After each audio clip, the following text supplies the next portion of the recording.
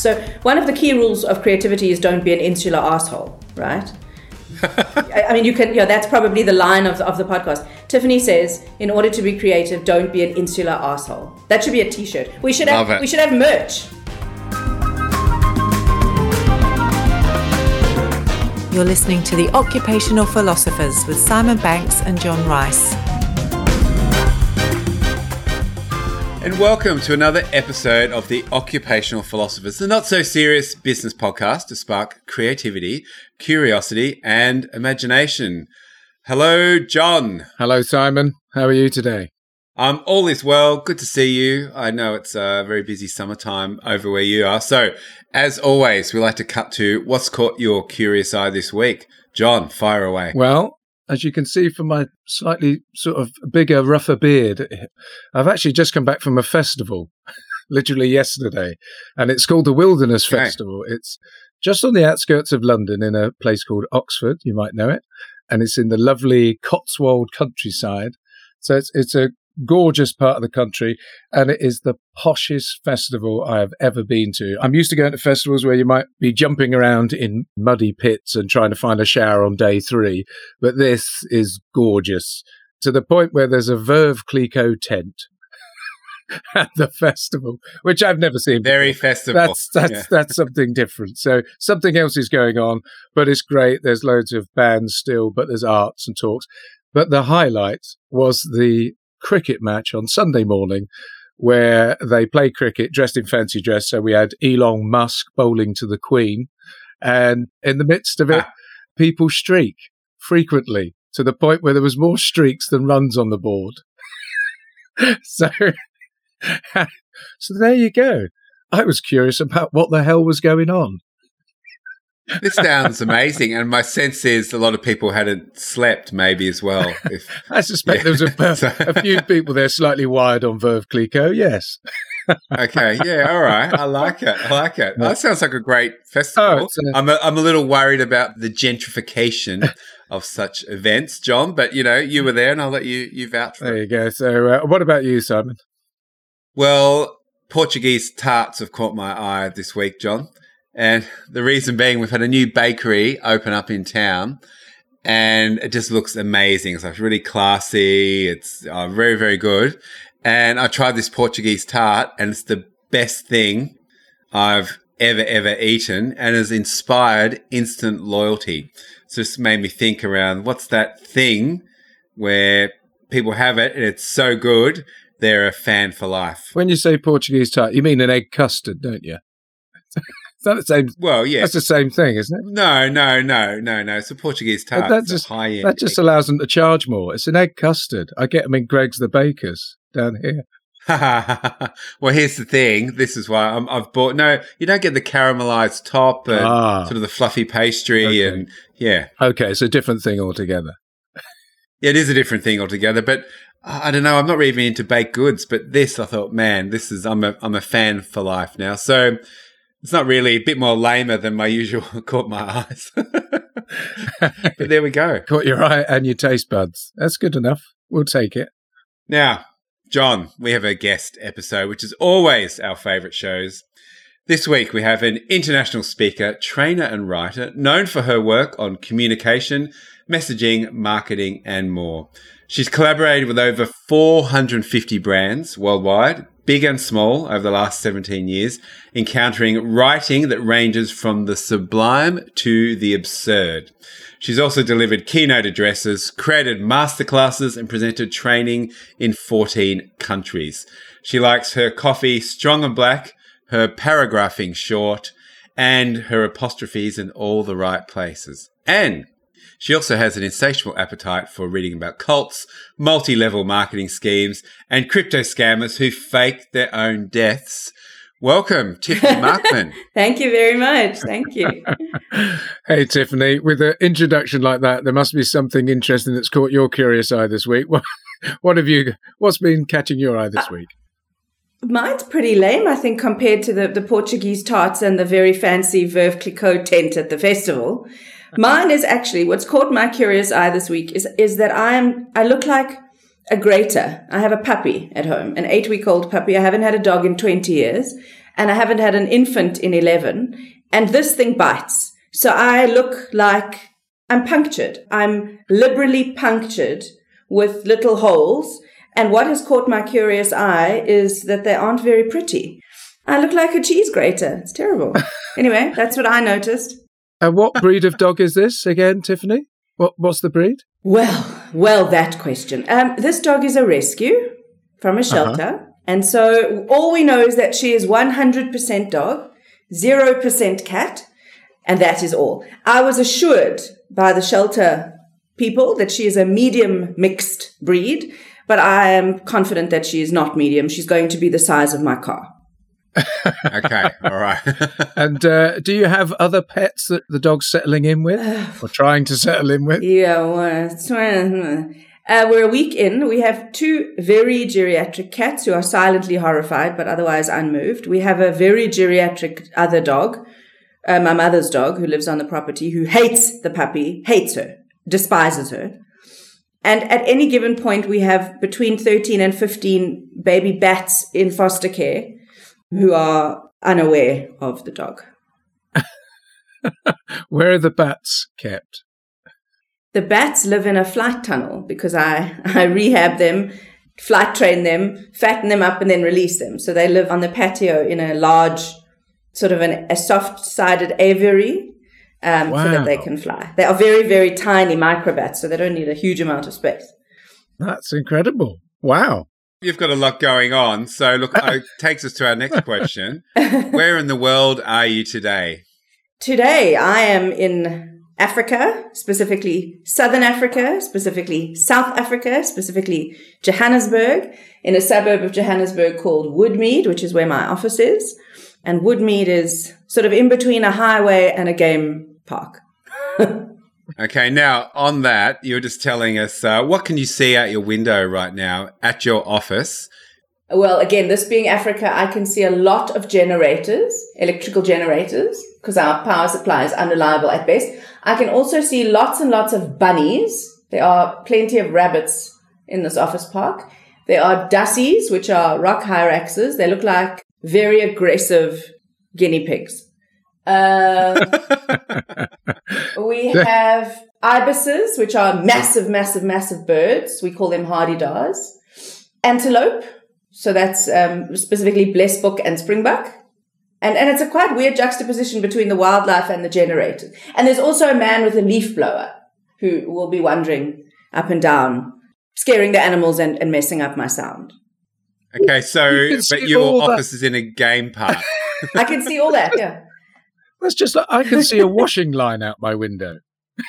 That's it. No. With some washing on. I have generators and wildlife. And a very nice BMW just drove past. Okay, but you're in a game park, correct? Your office is in a game park. No, there's a game park in my office. So right. So I'm in a massive, massive, massive office park, a 43-hectare office park, and right in the middle of the office park is a game reserve, a little one. No big five, none of the predators, but lots of sort of plains game. And so the little animals, the rabbits and the hares and the hyraxes sort of escape and then roam around. And we are all under strict instruction not to feed them because they bite. And just tell me more, Tiffany, the hardy-dars, is that a localized name that is given to, did you say the ibis? Is that right? Yes. So there are 3 kinds of ibises that you see regularly where I live. The scarlet one, the sacred one, which is white with a black beak, and then the sort of plain, the plain noisy one, which we call a hardy-dar. Only the grey one is called a hardy-dar because it makes the most horrific shrieking sound. It sounds like the mandrakes from Harry Potter. Oh, gosh. Yeah. Hence the heart. So, yeah, hardy-dar. They are terrifying to look at if you're not expecting. They look like pterodactyls, but they are largely unaggressive and they eat all the more revolting insects. I think I'm just glad you got into the office alive. Yeah, I was going to say. Bloody hell. It sounds very wild, but actually it's really very civilized. I mean, there are lots of very clean, very fancy cars being driven by all sorts of high-end execs. And there's a car wash, the and there's a coffee shop. Yeah. No. The only lions in this office park are human. Okay. Yeah. Now, we've talked a lot about what's outside the window, but how would you describe what you do? Oh, okay. That's a good one. So I do 3 things, mostly writing and mostly for companies. Then next in line behind that is training, mostly about writing or communication, and again, mostly for companies. And then speaking, which is, again, mostly about messaging, social media, digital marketing, small business ownership, and that I do for anyone who will pay me. So those are the things I do. So there's a perfect Venn diagram there with those intersections, right? Writing, communication. And is it all in a corporate environment, Tiffany? Is that generally the frame within which those 3 things sit for you, or do you help? Yes. I do very little sort of agency work, very, very little engaging directly with ad agencies in order to serve their clients. And so as a function of that, most of my clients are companies and most of the work I do is business to business sort of comms. But I don't know that that's deliberate. It just sort of evolved. I do a lot of work in legal writing, financial writing, wealth management, investment. So, it's, my clients tend to be corporate.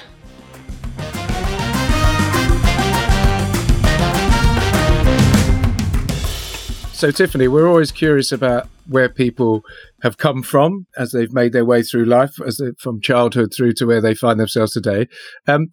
School, maybe started there. Could you give us 3 words that described you at school? I can. I was geeky, I was an overachiever, and I was anxious. So I'm interested then is what was the journey from school, geeky, overachieving, anxious, to being an award-winning writer, and I say a creative maverick, having seen you speak and jump around on stage and hearing all the good things you speak about. What was that journey? Look, the overachieverness has never gone anywhere. The anxiety has been mitigated by very effective medication. And the geekiness, I realized that you could translate epic geekiness into quite a good, lucrative career. So all of those things, the anxiety is still with me, but it's very well managed. Also as a function of meditation, yoga, and not drinking coffee after 1 p.m. But the other 2 are I've just leveraged. What can I say? Being a copywriter and wonderful with words, do you have to be a geek around words and copy to exist in that space? Is that do they go hand in hand? No, I don't think so. I think they once did. I think when language was more formal, it really helped to be a grammatical purist. But today, the kind of copy that works and the kind of copy that engages and creates resonance and relevance for the consumers of that copy and content doesn't need to be grammatically pure. In fact, it's more interesting if it isn't. So I think you need to love the power of words, but I don't think you need to necessarily honor or adhere to any sort of rigid, old-fashioned grammatical structures, if you will. I don't think you need to be as much of a grammatical anal retentive as I was when I grew up. Were there people who kind of sort of shone a light on the path that you've taken or inspired you to take the direction you have? I don't know that I intended to take this path when I took it. If I'd known I was taking it, I probably wouldn't have done it. I would have been too scared to go out on my own had I known that that's what I was doing. So I think that my early influences were more political analysts and writers and economists than they were, content and creative writers. Mm-hmm. But certainly I had 1 or 2 epic teachers in my early years who taught me technique. And 30 years later, I still use a lot of those techniques. They still work. Mm. So there were 1 or 2 truly epic teachers. And also I had a very literate grandmother who was very interested in books and reading, and I wanted her to read to me when I was very, very young, but I couldn't say R, so I said yeed, and she said she was too busy to yeed to me. She was baking, so I yeeded to myself, and this is where we are.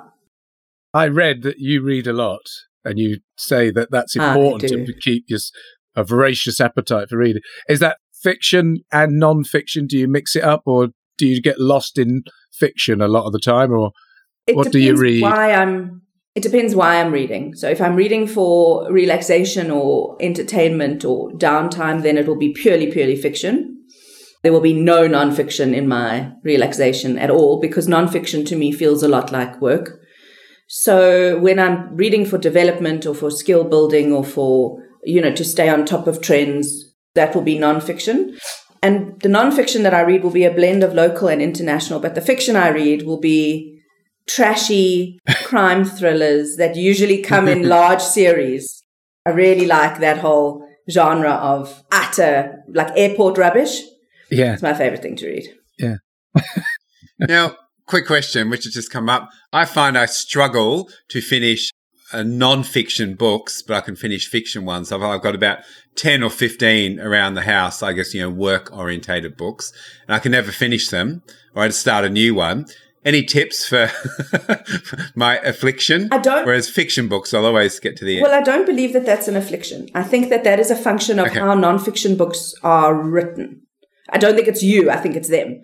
So what I mean is many non-fiction books, most non-fiction books could be 25 to 35% shorter. The reason they are the length they are is because they want to be a book, where they probably should have been an ebook or a short story or a series of blog posts or a white paper. But the person wants a book, and so a book is what it is, and it could be much shorter. So what typically happens is you get the value that you want and then you stop. And I think that's okay. I think nonfiction books should be a resource that you dip into as you need them. But I don't think they necessarily need to be consumed in a linear chronology like a story. And I also get super annoyed with nonfiction authors who sort of shoehorn their nonfiction narrative into a narrative. It drives me completely insane. Like, don't try and pretend that you're telling me a story. You're not. You're trying to, sell me a technique. Yeah. Is it that when they're doing that, that's the idea, they're trying to engage us emotionally, aren't they? This idea where they create a story. Well, they're trying to keep us with them till the end, because they know that most people stop. Yeah. Do what I've just done, and again, I'm not knocking the books. I'm really enjoying the books. I just seem to jump between 10 and 12 at the same time. That's okay. I think that's using them properly, personally. Okay, good. Just coming back to the early days, the path to where you are, asking about people who guided you or inspired you, and you said some great teachers. Is there anybody who inspires you now, Tiffany? I know you're operating sort of a very high level, but presumably you still look out and see people in your field maybe that you go, they are. In another stratosphere. Absolutely. There are people who inspire me in different ways. So there are a couple of people, believe it or not, on social media who are writing really magnificent copy in their posts. And there are one or two people that I follow slavishly. Quite a number of one in particular, a young South African guy who started out not being a copywriter, but produces the most epic copy, and so has become a copywriter over time while I'm watching him produce this magnificent stuff. So there's a couple of sort of young thinkers and writers who are producing gorgeous, gorgeous work. And I look at it and I think, my God, if he's this good now and he's 22, can you imagine what he's going to be like at 42? So there are a few of those. In the speaking world, there are lots of really, really good African and Southern African speakers who are knocking my socks off at the moment. A couple of amazing speakers coming out of India. Yeah, so there's some exciting people to watch in my space at the moment. And maybe we can get a list of those off you, or just a few of them, so we put them in the show notes. Pleasure. Well, I think it'd be really nice for people to follow up on that as well.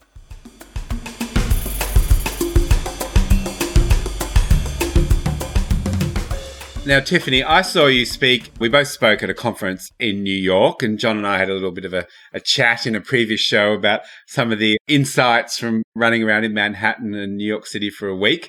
I went to your program, which was Content Ideation Bootcamp, and full to the brim, okay, which is good. Like, literally, people were sitting on the floor and there was nowhere to sit on the floor. So you literally could not squeeze another person in the room. So just firstly, kudos to filling out that room, and everyone was in such a great space. But you spoke around when we're writing, you drilled into these 4 creativity competencies, which really, I guess, grabbed my attention, as well as all the other great things you spoke about. But I'd love to go these into detail because often we always almost think around sort of creativity is a bit of that sort of, woo-woo out in the ether.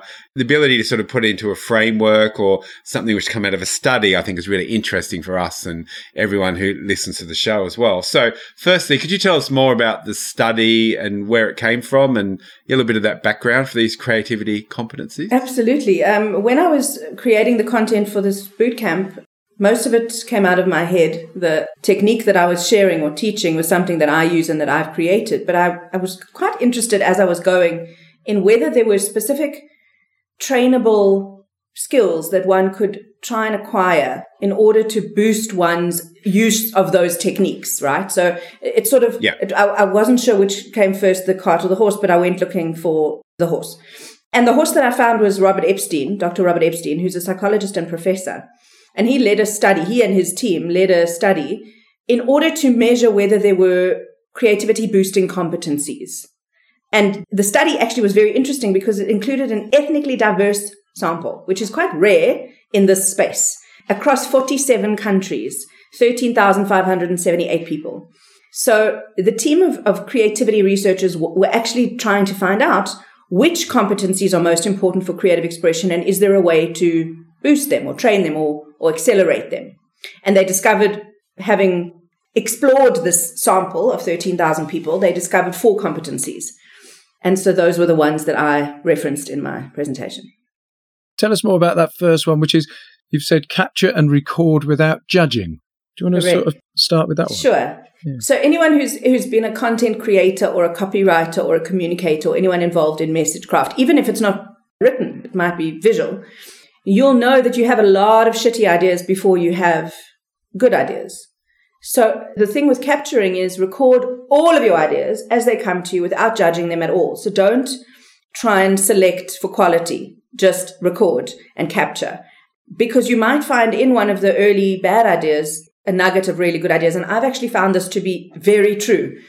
I often voice note myself ideas because I have ideas in inconvenient places, like while having a massage or in a yoga class or, So I often voice note myself ideas.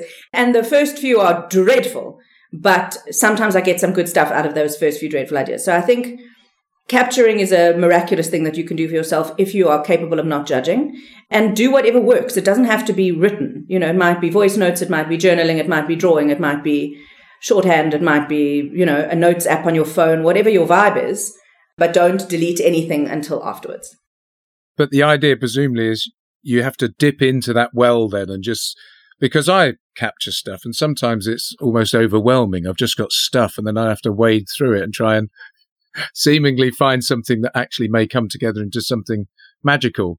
But there's a lot to, you would create a lot of material. How do you manage then getting into it? Do you tag it? Do you tag it in some way? Do you try to categorize so that you can go, that might be useful for something over here? Or does that make sense? It does. I have a very analog solution to that. Two analog solutions. One is that I cull as soon as I start. So I basically capture all the ideas over a period of time. Then I go in and I isolate the ones that I want. And if I've written my notes, then I use color to do that. So very analog. I use highlighters to highlight the ones that I want. But if it's notes, if it's sort of word processed, I pull them out and put them into a new document. I save the original one as notes, and I almost never go back in there unless I lose something, unless the document. And then the new document becomes the work in progress before the final document. So that's the sort of process. And I don't go back into the maelstrom of craziness because, that's a rabbit hole that you can never get out of. But it is important to cull quite early on. Yeah, there's that saying, be okay killing your babies. Yeah. Which is your ideas. Murder your darlings. So we say that about copy as well, because you get very wedded to your sentences and you don't want to delete any of them, but actually very often the copy is better without them. And do you find as well that that capturing and recording, if you've got a certain topic in mind? So, for example, I might be thinking of an offsite I'm going to do with a team 2 or 3 weeks down the line. And so that is in my mind. And I then capture and record stuff that may play into that thing. Or do you find you're just finding inspiration and capturing and recording stuff, whatever's going on for you at any point in time? For me, it's very much linked to things that are on my plate at the time. So I'll have great ideas, throughout the course of my life, but I'm very often involved in something else that requires an idea. So those ideas, I don't record everything. Those sort of very random ideas that would need some hard work in order to justify. But the ones that are for a particular thing, I'm quite religious about capturing. And I love this idea of capturing recording without judging, because if we turn off the judgment, all of a sudden everything flows and you have that license to push towards to the ridiculous. Yeah. And here's what I often find with teams. Let's say you do, brainstorm, hate to use that word, but, some type of space where you're putting your ideas up in a recorded way. The team which discusses if the idea should go up before they write it to see if it's good or not, they end up with 3 or 4 ideas. The team which, follows best practice is dump everything up and talk about it as it goes up, which triggers other ideas. They might have 100, 150 ideas. The other team's got 6 or 7. Where do you think the best ideas will be sitting?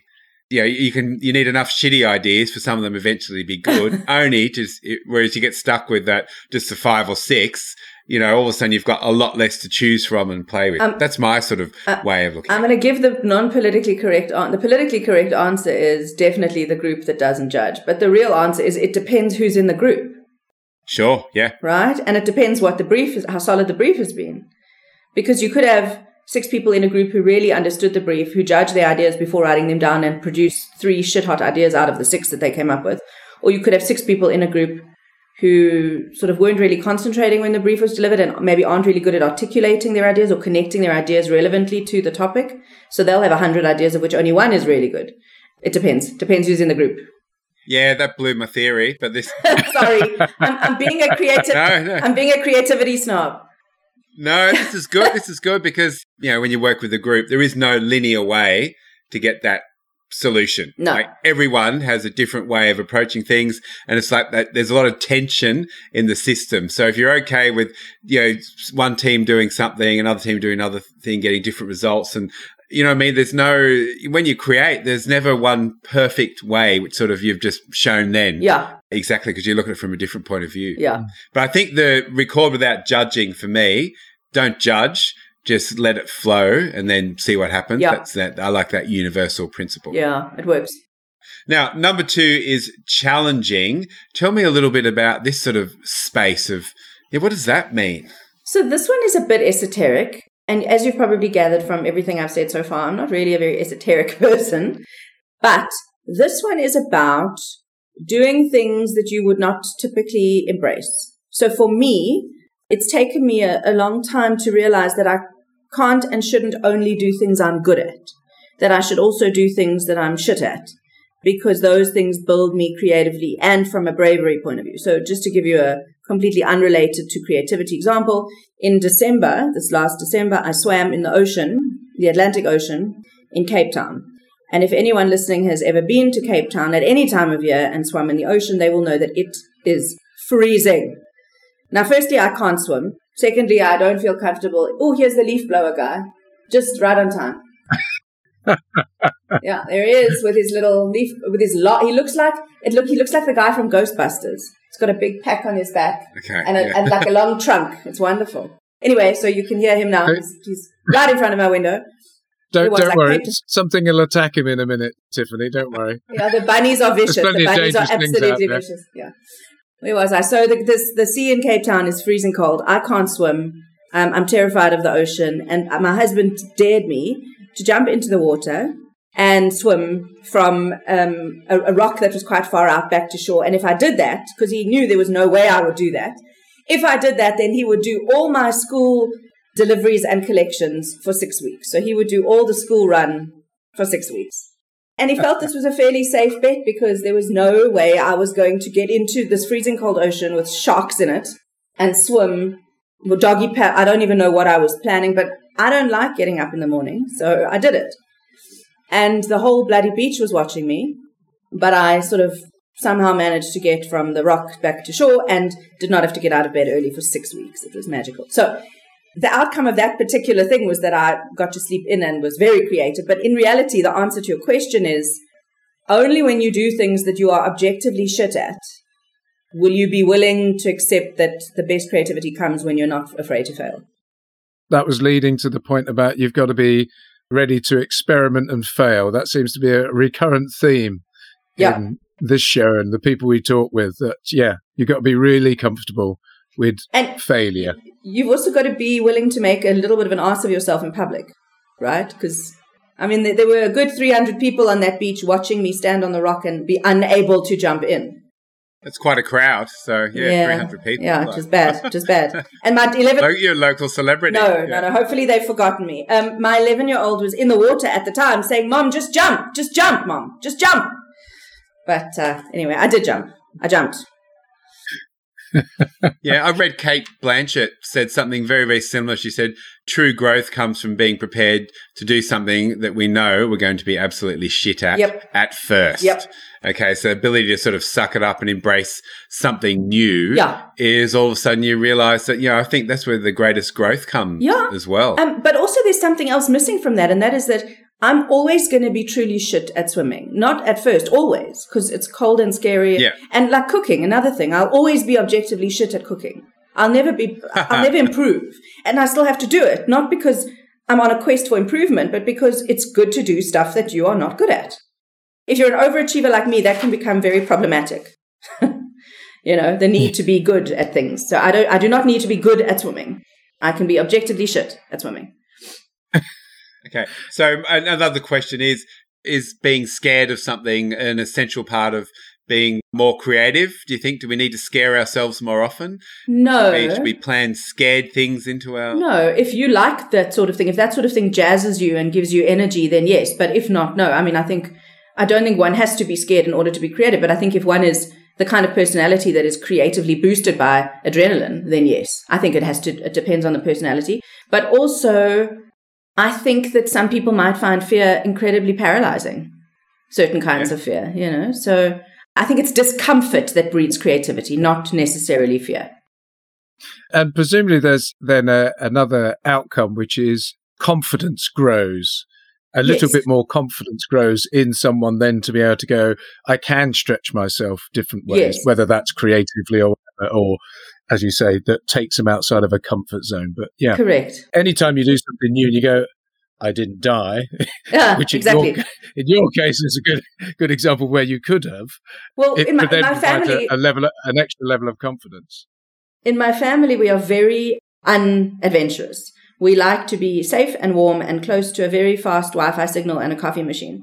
All three of us, my husband, my daughter, and myself, we are very nerdy, calm, placid people. We do not like high adrenaline environments.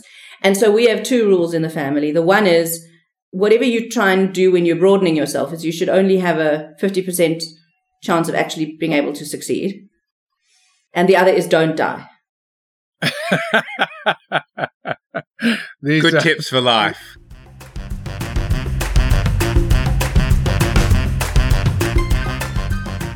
You just mentioned broadening there, Tiffany, and of course, I think that's number 3 then. Do you want to sort of maybe then go into that one then? This idea of broadening. I love this one. Competency. So this one is, it's sort of a continuation of challenging, which is doing things that are uncomfortable or scary for you. Broadening is about extending your knowledge and skills well beyond your own area. So it's not just becoming skilled in your particular niche, but it's broadening your abilities beyond your niche into things that might be niche adjacent or even completely, no logical connection whatsoever with what you do. So to illustrate that, let's say that you are a graphic designer and creatively you don't only want to engage with things that are graphic design because then you're not broadening your knowledge and skills beyond your area. So if you were to look at niche adjacent things, let's say that you would then look at maybe development or UX, or you might look at consumer behavior, or you might look at things that are related to graphic design, but not very neatly within graphic design. So that's the adjacent stuff. And then you should actually jump straight over those to things that have minimal logical connection with graphic design, like baking or Sudoku or I don't know, whatever, pick your poison here. And I've not made this a lifelong practice because I only realized this in my late 30s about myself. What I've started doing is going out of the written word into the visual sort of space. So I go to an art class once a week. I draw a little bit. I paint a little bit. I work with mixed media. I'm not great. I mean, let's be honest. I'm mediocre at best, but it makes me a better writer. It really, really does. All right. Now, I'm really interested in this connection because I push this point all the time, like doing something that exercises that creativity in another way. How do you think it makes you a better writer? Have you been able to make any connections? Yeah. There, like if this happens, then that happens? Or I'm really fascinated by this. So I'll unpack it for you with the art, and then I'll unpack it for you with something completely unexpected just to show you how it works in two ways. So with the art, I've become, I think, a more descriptive writer, but in a much cleaner way. So where you might think that someone who's involved in visual arts would use lots of adjectives and lots of very sort of elaborate language, what's actually happened is that my written and verbal language has become tighter, but richer and more vivid as a direct result of working with color and texture and tone and intensity and color values and that sort of thing. So it's sort of given me another level of language that I didn't have before. Yeah, cool. And the other thing is I've done one of my passions is equities. So equity investing and stocks and shares. And I only became financially literate in about 2019. So this is very, very new. But learning about money and the difference between active and passive investing and just understanding how to read a fun fact sheet, for example, has made my writing better. And I'm more able to and more skilled at writing financial stuff, which was never an area that I really loved doing. I did it, and I was probably above average at it, but now I'm really, really good at it because I really, really like that stuff. So, that's a completely unrelated thing to what I do that's made me better. I just wanted to go back to what you were saying about the painting, as the visual stuff has improved the language and the writing. And you said about appreciating in the visual world, you have tone and texture. And is it that you then start to recognize what words allow you to have a similar impact, that you kind of go, oh, this is going to give texture to this paragraph, or yes, this is going to get the right tone in this paragraph? Because it's really interesting then. It's almost like you then apply the words like you would colour to a canvas type thing. Yeah. And you know the impact or effect you're trying to get. That's really interesting. Helps. Yeah, it helps. So for me, the writing equivalent of texture is rhythm. And I strive very, very hard in my writing for rhythm and flow. And so I think that visual art has made me better at that. It's also made me more sensitive to nuance, because there's a world of difference between one grey and another grey.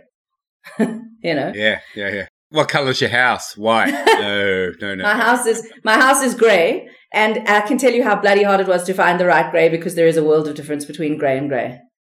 So Eskimos have 26 words for snow, is that correct? Yeah. So I have 400 400 words for grey. There is shit grey, and then there is blue grey, and then there is green grey, and then there is brown grey, and then there is horrible grey, and then there is kitsch grey, and then there is the grey we actually painted our house, which is do for the next 5 years grey. There was that wonderful film, wasn't there, that they did about shades of grey? And was that was about decorating someone's house, was it? No. Oh, isn't it? I'm not going to watch it then. So, I'm ashamed to say I've never read it. I've never read it, and I've never seen the film, and I probably should, because apparently it's delightful middle-aged porn. But I just can't for that writer. That writer writes in a very irritating way, so I can't. I can't. There's me. I thought I was going to get some DIY tips. Forget that. Sorry, not from me.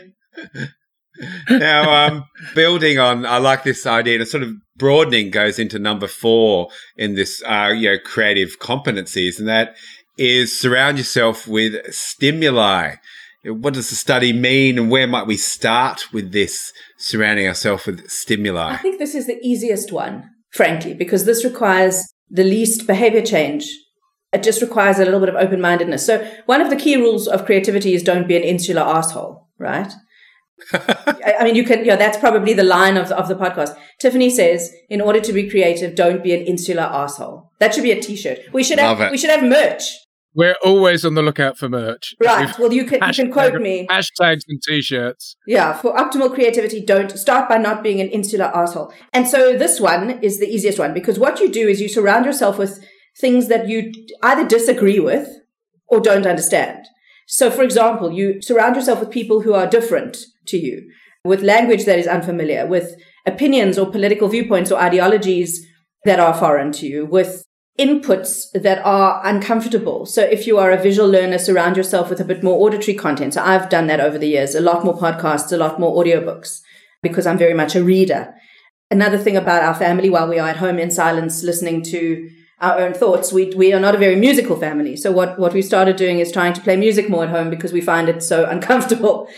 So it's those sorts of things. It's finding unfamiliar stimuli. And one of the reasons that I love this one so much is because when I do a stage talk, in fact, you may have seen me do this in New York, Simon, is I usually say one of the best stimuli to surround yourself with is strange and unusual people. And so you should start with me. And then I put my social media hashtags up on the screen, which is just a really unsubtle punt. But yeah, these sorts of things really do make you better quickly. And also visual stimuli. So again, as a writer, I was never really into visual arts until my 30s. And now I'm completely obsessed with visual art. But also, if you look at my current environment, the office that I'm sitting in right now, there is a lot going on.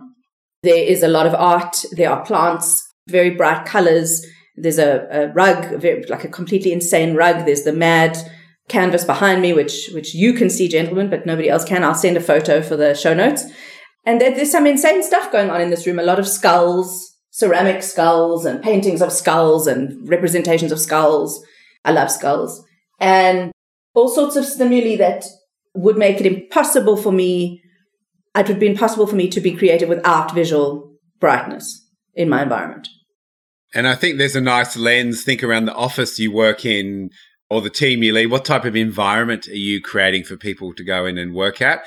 What's the visual stimuli like? What's that energy like? Because it creates, and I'm a huge believer in this, that creates an energy. And if you go into an advertising agency or a design agency, it'll be really bright and bubbly and all sorts of things on the walls, and which obviously drives that creativity as well. If you go into a person's house who does something creative for a living, their house is an extension of that. And I think they feed into each other as well. And it'll be that bright, bubbly house with, great books, rugs, pictures, plants, all of that stuff, as opposed to that 1980s East German communist sort of grey vibe, if you can sort of picture that, which is a lot of offices. Well, in South Africa, we have a god-awful aesthetic, which is, it's sort of the result of trying to be classy.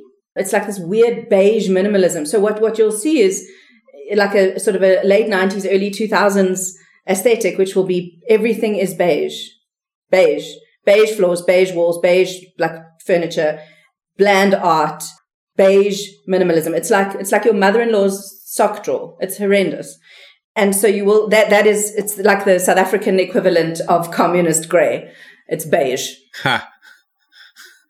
Tiffany, just thinking about that environment as you just described it, you've got that crazy environment around you. What I was curious about is, where do you find your creative flow? And is there a particular environment you need to be in to find it? What does that look like for you when you're actually doing the work that you do?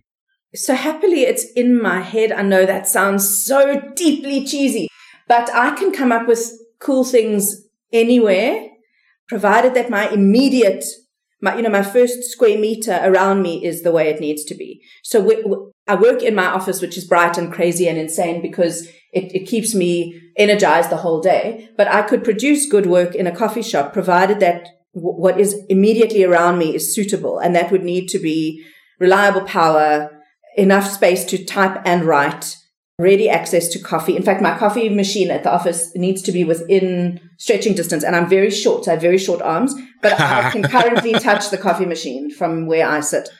And there's a huge coffee machine in the building, which I do not use because it's not within reaching distance of my hand. That's 5 meters away. I don't get it. No, it's too far. Jeepers. Definitely not. It's like an epic trek. So my immediate space needs to be set up a certain way, but no, I can get into flow anyway. In fact, you thought you had a slight weirdo on your podcast, but now you know. I have worked in the boot of my car, parked outside my child's school on my laptop with my legs crossed. I am extremely short, so I can comfortably sit in the trunk of my own car. And I've worked there very effectively for years. Now, when I met you in New York, you seemed much taller than someone who can do that. So Really? Goodness gracious, I'm 5 feet tall. Just 5 feet tall. Oh, okay. There you go. Yeah. There you go. So it must be my huge personality.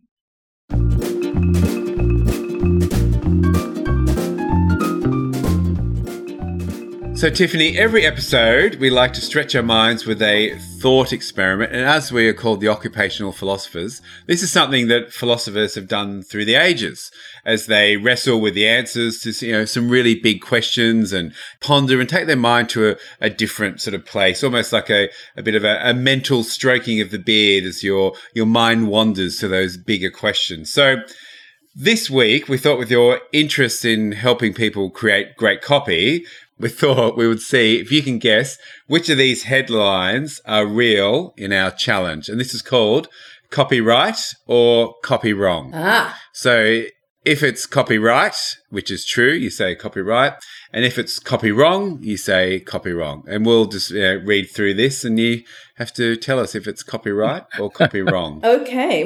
So copyright coming from a true piece of copy that we have looked at. Do you want me to say it immediately after the headline in question, or should I wait till the end? No, immediately after. Okay. Immediately after. Okay. All right. First one. First bit of copy. Statistics show that teen pregnancy drops off significantly after age 25. Is that copy right? I would love to wrong? say that is copy wrong, but I'm prepared to bet that some asshole really did write that, so it's copy right. Yeah, copy right. From a Colorado Springs newspaper in 1999. Yeah. All right. John. I'll do the next one. Number 2. One-armed man applauds the copy of Strangers. That's a trick question because you took a headline that some idiot did actually write and then you put copy in. And so I'm going to say it's copy wrong, but I bet you the first half is genuine. Simon? That is right. That's a typo. But it was one-armed man applauds the kindness of strangers. Yeah. So you picked our typo as well. Yeah. You're good. I can even pick out typos without seeing the words. Oh my God, you're like a ninja. Yep, the copy. I am. Okay. Now, the bear ate honey. Now, a little bit of context. No, I'm just going to say that. The bear ate honey, and this is around, supposedly, someone's dog called Honey that was eaten by a bear. The line was, the bear ate honey. That's terrible, but I'm sure it's accurate. Well, you're not the ninja we thought you were. That's copy wrong. I made that one up. So, okay. Well, I felt sad. You see, you know what you did? You evil man. You threw me an emotional curveball because I got sad about the dog being munched, and then I couldn't concentrate. Well, there you go. So, good copy. All right, Simon, I'm going to do the next one. I'm going to jump number 5 on the list here, if that's okay. The Manlock by McGuard protects your manhole against unwanted access. Jeez. Is that copyright? Dear God. Copyright. It's horribly written, no offense, but it's probably right. Oh. It's copyright. I've only just read it. I'm new to this list that's been compiled. Oh, man. Wow, that is epically awful. What is a manhole? Well, it's like the thing in the ground where you go under down into that's not where I thought that was going. Well, but that's my point. It's the I was thinking of an ad. Yeah, a chastity belt for a guy. But what hole? I was getting very worried. Wow. But it's from an ad from McGuard Security Products, who provide protective covering so people can't go down into manholes. To be fair, Tiffany, I think you should be contacting some of these people and say, look, I think I could do some work for you. So let me tell you that doing that typically does not yield the kind of success that you would think. So I don't do it. But can I also say that I bet you that copy comes from either Australia or New Zealand, because that's very much that New Zealand sort of, I built a deck and my neighbor's children sit on my deck, that whole thing. That's very much that sort of flow. No. I believe this was from the United States with no humor intended. What? So, Right. Yeah. No. That's my understanding. Now, the next one, copy right or copy wrong? Yeah. I take a sheet in the pool. I take a sheet in the pool. God, I'd love to say that it's copyright, but it's probably made up by you to throw me. No, this is copyright. This is a billboard for Sheet's energy supplements. And as it says, I take a sheet in the pool. And the and the lady was sitting there in all the swimming gear saying, I take a sheet in the pool. Right. All right, John. I think, should we do two more, Simon? One each? Just two? Two more. The ninja has lost her polish totally. It's all gone horribly wrong. Here we go, Tiffany. Next one here is woman missing since she got lost. I bet you anything that's real. Copyright. That is copyright. It's from a Chicago paper in 2011. Go on, Simon. Pick one of the last ones on that list there. All right. Last one. Phone out of service? Give us a call. Shit. I don't know. I don't know. I think, you see, I'm trying to play two games here. I'm trying to guess what you are trying to do and what they are trying to do. So I'm going to say it's probably copyright. Yes, copyright. Hey. This was on a billboard on a highway from the Pacific Bell Phone Company in the United States, where a lot of our copyright shenanigans have come from. So, Tiffany, as a not-so-serious business podcast, it's really important that we start to try and distill some of the wisdom and insights that our guests provide into advice that we can use as individuals, perhaps, or as part of the teams that we might be within or working with, or in the organizations that we're part of as well. So, Simon, maybe a first question that you have around how we might be able to draw from Tiffany's work as individuals. Well, Tiffany, I know you had a question. Okay, so let's address that. What was your question? I'm an overachiever, right? So I need to know how I did on the thought experiment. I need my score, asseblief. That means please in Afrikaans. I need my score. I must know. I can't live without my score. Okay, well, there were 7 questions and you got 5 out of 7, which on our scale of thought experiments is in the top, I'd say 10%. Well, it's definitely not enough. 10%. Not enough. Well, we always compare you to other guests, and that is better than Michelle Obama. So there you go. You are in. Seriously? Yeah, you're in. Yeah, and the Dalai Lama, he was quite good, but he choked at the end, didn't he? He choked at the end. He got a bit nervous. Okay, well, as long as I'm on a par with Michelle, that's fine. I'm happy with that. Okay, now what I'm really interested in, you're an individual sitting at home, you might be part of a large organization, you might have your own business, whatever that may be. You've done really, really well in the world of freelancing. Okay, now we're in this space where it's probably never been easier to start a business because you only need a desk and a website, which you can put together for a few $100s. However, we also notice that it's never as smooth as what you might think. So I've got a couple of questions around this. What are some of your tips from the world of freelancing and sort of starting a business and running a successful business that we could apply? Is there a top 3? And a follow-up question, there's this big piece around being an intrapreneur in an organization. So imagine you're an internal freelancer in an organization. What's some things which you might apply from that? So top 3, I think, for successful freelancing, the first one would be start as you mean to go on. I know that's a bit trite, but what I mean by that is create your own systems and adhere to them yourself. So be very serious about your documentation, your rate card, your quote template, your invoice template, invoice on time. Have a set of rules that are not cast in stone, but that you are fairly firm about and committed to, and be willing to defend them. I think that's the first thing. The second thing is get very clear on what you offer, but again, don't be too wedded to it. So your niche may evolve over time, but be able to articulate it at every point so that you can answer the question, what do you do, with confidence and not with lots of ums and ers and I don't know and a bit of this and a bit of that. And perhaps the third one would be understand how money works and have an emergency fund. Because if we learned anything from the pandemic, it's that if you're a freelancer who's in an uncertain place for a couple of months, you really do need a buffer so that you don't have to chuck it all in and look for a job at the last minute. And I think that emergency fund should be 3 to 6 months worth of earnings in an interest-bearing account that you can access quickly not a 32-day notice deposit or anything like that. So I think that for the individuals, that would be the top 3 freelancing tips. And then for somebody working in an organization, if you are either wanting to take ownership of a particular thing in your job, or you're wanting to start a side hustle, or you're wanting to leave employment and go on your own, it's all about mentality. It's all about owning the thing, whatever the thing is, as much as you possibly can, whether it is yours or not, because one day it may well be. So whether it is now or not, it's about taking complete and total ownership of the thing.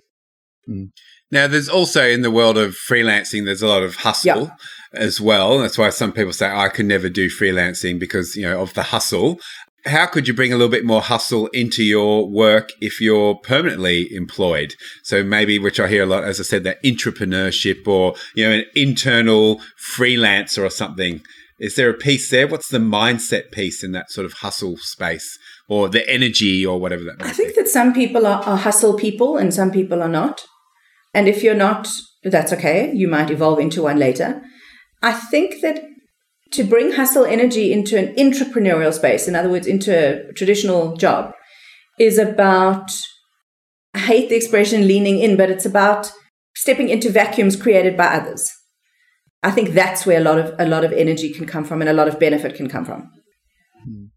Just moving on to teams, Tiffany.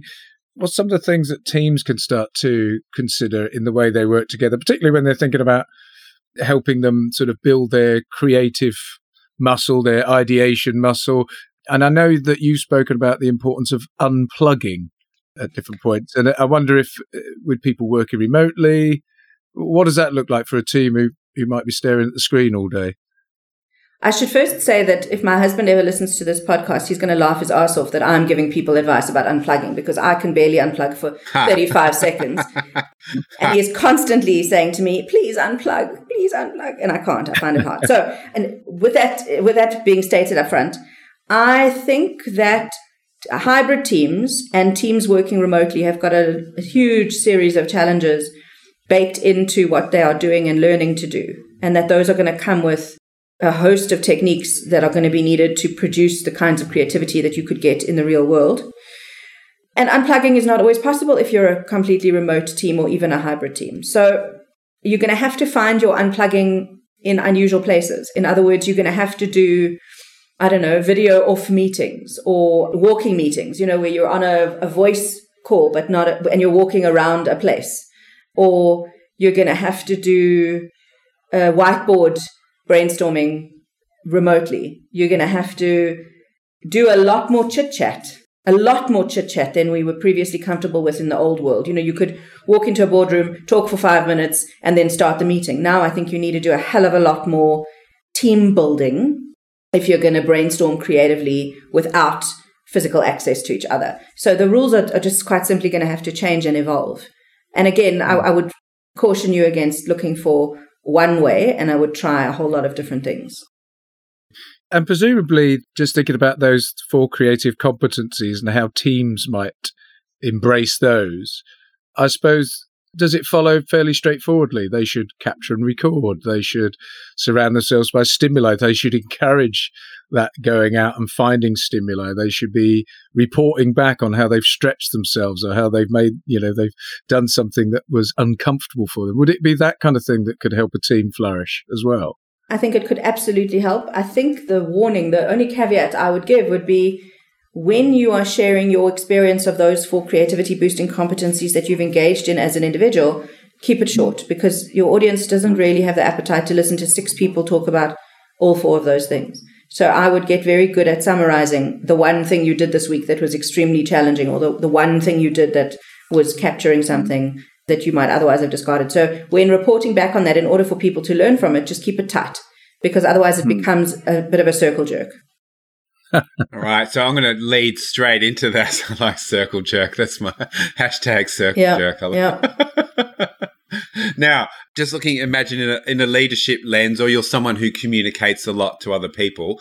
One of the key themes which keeps coming through all the innovation and design work I do is this piece around story, the importance of story, engaging people with story. Do you have a tip from your world how we could become a better storyteller, either written or verbal, or you sort of think that's rubbish? Tell us. No. I don't discount the importance of story, but I do think it's exceptionally hard to create if you're not a writer. So you get these managers who read the Donald Miller book and then they teach their people about the story brand and then everyone's story obsessed for a few months, but it's practically very hard to do if you're not a trained writer. So my advice to any leader or organization trying to build innovation and interactivity and quality content through story is a story only has 3 parts at its very basic core. You start off in a place and then through challenge or adversity or joy, you go to another place. And then at the end, you move to a third place, right? So all stories are that. So it's boy meets girl, boy infuriates girl, girl hates boy, girl loves boy, boy and girl love each other, happy ending. It's always the same sort of arc.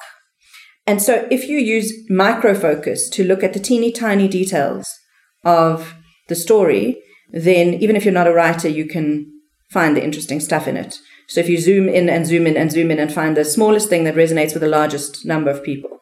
So Simon, you may remember from my talk in New York, I spoke about the Ever Given, which is the container ship, the 400-meter long container ship that got stuck in the Suez sideways in 2021 and blocked global trade for 6 days.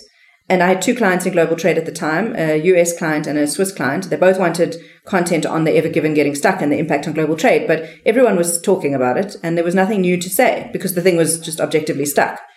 So what I did was I went into the impact of that blockage, the global delivery of cutlery to restaurants and hotels, and was able to do a very interesting piece on knives and forks, which are a very small thing that affect a large number of people that people could really identify with, whereas they couldn't identify with, $9.6 billion in global trade being impacted by a container ship. So that piece is around find something interesting and new and create the story there. Well, and it would be something that interests you as well? Something small. Okay. It's micro right. Focus. So it doesn't have to be something that interests you. It's not about you. It's about your audience. Okay. Yeah, sure. I guess when I ask that question, if there's something that interests you, you might be a better storyteller. Does that work? Or you think you need to be good at finding the micro in whatever that is? I think if you love something, you'll find the storytelling easier, but not necessarily better. I think that if one had to know something really well to write about it, there would be no copywriters at all. I mean, I've had a wonderful time writing about the machines that are used to make bricks, which I have no interest in.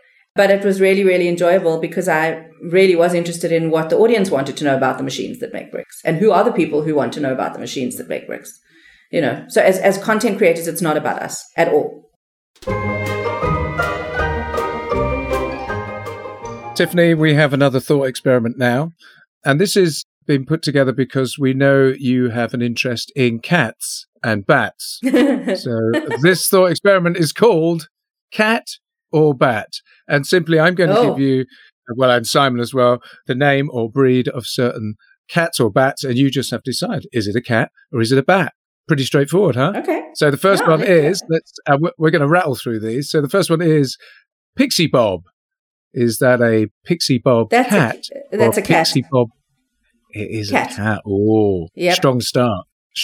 Yeah. Simon. Strong start. The Fijian monkey-faced. That's a bat. Cat? That's a bat. Correct. That's a bat. Roll. Beaufort's naked-backed. Oh, I think that's probably a bat as well. It is a bat. Ding! Correct. Oh! 3 out of 3. Oh. Yeah, 3 out of 3. 3 out of 3. No, the Japanese bobtail. That's a cat. Cat. All right, correct. The Chantilly Tiffany. Dear God, that's a cat. It is. Yeah. It is a cat. Oh my God, John. Do you realise where this is headed? This could be 100%. I know. Has anyone ever done that before? Has anyone ever smashed it 100%? No, you've got 2 left. But 2 more. I'm so scared. Tension and jeopardy. Okay. All right. The Ethiopian large-eared roundleaf. That's definitely a bat because the leaf is the nose. All right. Well, it all hangs on this one then. Sorry. All right. Bit of a drum roll. Yeah, I'm scared. My heart is racing. Okay. Here we go. This is the last one, Tiffany. Okay. And it is the Mississippi mountain, cloth-eared, round-faced, Chattanooga choo-choo. You made that up, man. That's not a thing. Is that genuine? Is that a genuine animal? No, it's not. You made it up. No, I did make it up. Yeah. So I'm 100%, Oaks. So you've got 100%. You've called it out. Yeah, okay. That is, we're going to ring the bell. If anyone asks me my greatest achievement of 2022, I want you to know that was it. Cat or bat. Yeah. That was terrifying. But actually, I'm quite impressed with myself. Yeah. Hey? Especially knowing the large-eared round leaf. The leaf, the nose leaf is what we call the bat's nose. So that one, that one was easy because there's jargon in there, you know. Well, there we go. All right. So, how impressive. That was cat or bat. All right, we're going to wrap up with a little bit of a rapid fire round. So, Tiffany, what's one thing you couldn't do without in your life at the moment? Audiobooks. Tiffany, what's your most hated adjective? Unique. We are building the occupational philosopher's manifesto. What one thing of all your learning do you think should be included? In order to be creative, don't be an insular asshole. Oh, I was hoping you were going to say that because that goes on our tree, so on our website. Okay, John. T-shirts, mugs, and baseball cap. Yeah. Is there a book we should be reading? There are lots of books you should be reading. I cannot possibly select one. Okay, now let's say you've come to the later years in your life. You've come to that time where you're going to move into a lovely retirement home. You're brought in. The nurse says, "Hello, this is Tiffany. How would you like to be introduced?" This is Tiffany. This is Tiffany. She was very generous with her learning, but she will bite you if you touch her coffee. And I should probably also always be introduced with a parental guidance warning for language. Oh, I think you've been pretty good, actually. I think you've been pretty good. You. So we've heard the odd thing worse. So no, I think all good. Okay, good. What are you up to next, Tiffany? I'm currently putting the finishing touches on a stage talk on overcoming imposter syndrome, which is a very, very cool one that I'm excited about. I'm busy with lots of interviews at the moment, TV, podcast, radio, etc., and writing some sexy copy for some cool clients at the moment. All right. And look, on that, having seen Tiffany speak, we'll make sure your details are on the show notes. But yeah, really, really good speaker, entertained a very multicultural, multinational audience in New York. And as I said, the room was full and having a really, really good laugh and, great content as well. So look, where can we find you, connect with you, buy your virtual drinks? How might people I think drinks are largely wasted on me. My currency is caffeine. The best way to find me is just, I know this sounds super wankerish, but I'm going to say it anyway. Just Google me because that's the best way to find all the things. And it's Tiffany Markman, not Mark Ham. My husband, when set up with me on a blind date, Googled the wrong surname and found no one. And then said, "You're supposed to be quite well known as a writer, but I couldn't find you online." Turns out he was Googling the wrong surname. So it's Tiffany Markman, and you'll find all my socials and all my stuff and lots of strong opinions, and I would love to connect with anyone irreverent and philosophical. And a huge amount of great content as well, and things you can download and templates. And I got to about page 5 and I was still going. So, yeah, there is some really, really great content there as well. So, please do engage. Tiffany, only remains to say thank you so much for giving us some of your time in what's clearly a very busy schedule. It's been an absolute pleasure. It was a huge amount of fun. I'm very smug about my 5 out of 7.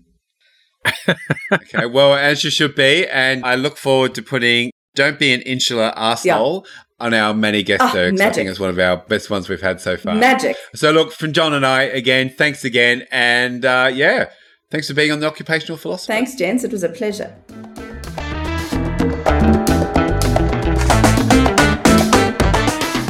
John, what a great guest Tiffany was. A lot of fun, so much great insight and content as well, as always. Yeah. Yeah, what a great guest. Yeah, no, she's got some real sharp insights there. And we like to do our takeaways and share those right at the end. So what were yours, Simon? What were some of the takeaways for you? Well, look, I really like the pieces from the creative competencies, I guess. I might sort of look on a couple of those. And one of those was, challenge. So do things that scare you or you're going to suck at it first. And I think it's just that ability to go as letting go of that perfection. Okay. I know I'm not going to look like a professional, but we don't say something like, I'm not going to run because I'm not as good as Usain Bolt or something like that. So just give into something. Be okay with doing something which you're not going to be good at the first time. And whether you improve ever or whether you don't, just that experience. Also, that one around is surround yourself with stimuli. And it's a no-brainer. Just, create some vibrancy in your life. But really, I really also like that last one around don't be an insular arsehole as well. So surround an insular arsehole in my best Australian accent. What a great thing. Yeah, open your mind and don't be an a-hole. That'll take you pretty much a long way in life. That's what I tell my kids. Just don't be an arsehole. You'll get a lot further than a lot of other people. And interestingly enough, when people say, what's some advice with your job, doing what you do? I always say that, just don't be an arsehole. Like, literally, because so just covers all bases, doesn't it? They go, you're really nice to work with. And you think, no, I'm just not being an arsehole. But apparently there's a high competition for arseholes out there. So anyway, John, what about you? What were your... Well, it's probably coming back to those creative competencies, similar to yourself, I think. The capture and recording without judgment. I think as a habit, that's a really nice one to get into. And I do try to, but I don't have the same system, I think, that clearly Tiffany has in place. So I'm curious to think about how I can get a better system and form a habit whereby I can capture stuff in a book or with the voice notes or drawing something, whatever it is, but make sure I keep recording that stuff. And then coming back to it, she was culling it, she was theming it, she was categorizing it, and just being a bit more, dipping into that and using it in a more structured way. So I thought that was really useful. We could all do that, I think.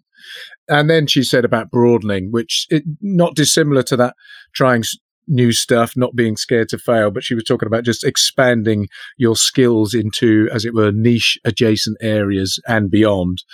And of course, that is, again, it's really useful. How she found painting informed and improved her language skills, her writing skills, I thought was interesting. She talked about bringing tone and texture in the way you would to a painting into the way she wrote paragraphs and text and copy.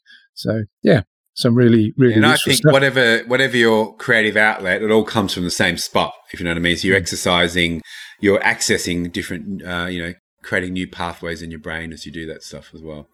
So, John, that's us. We're back from our Northern Hemisphere summer break. So we've got some great, awesome guests coming up from now until the end of the year. So, look, as always, go to our website, occupationalphilosophers.com. You will see all of our guests up there as well with their thing they've wanted to say. And I'm looking forward to Don't Be an Insular Arsehole going on our guest tree with our many guests there. So occupationalphilosophers.com. You can follow us on our socials on there, which we never actually update. But, good habits, John. We'll see what happens with that. We've got some work to do there. And as always, John, Well, I was going to say, and don't forget, subscribe, tell your friends, rate us, give us a review. Yes. Reviews are lovely to get, to read, well, if they're nice, that is. So send us a review. Get in touch if you want, and you can do that through the website. All the details are there. Yeah. Fax and John's fax machine, which he loves at home. I'm powering it up. So, look, on that note, as always, stay curious, make stuff, play more, have fun, and date life. Now, John, I was really interested in that cat and bat list. If you could be anyone or any cat or any bat on that list, what would you be? Well, I was thinking the Chantilly Tiffany cat, because it just sounds like it would be kept in a nice house and be fed lovely food with a big bowl of milk. It's quite sounds quite posh, doesn't it? Chantilly Tiffany. It'd be well looked after. I'd go the opposite, just to scare you. I'd be the Beaufort's naked backed bat. I'd just come up the window and go, "Rah!" and then turn around and show my back.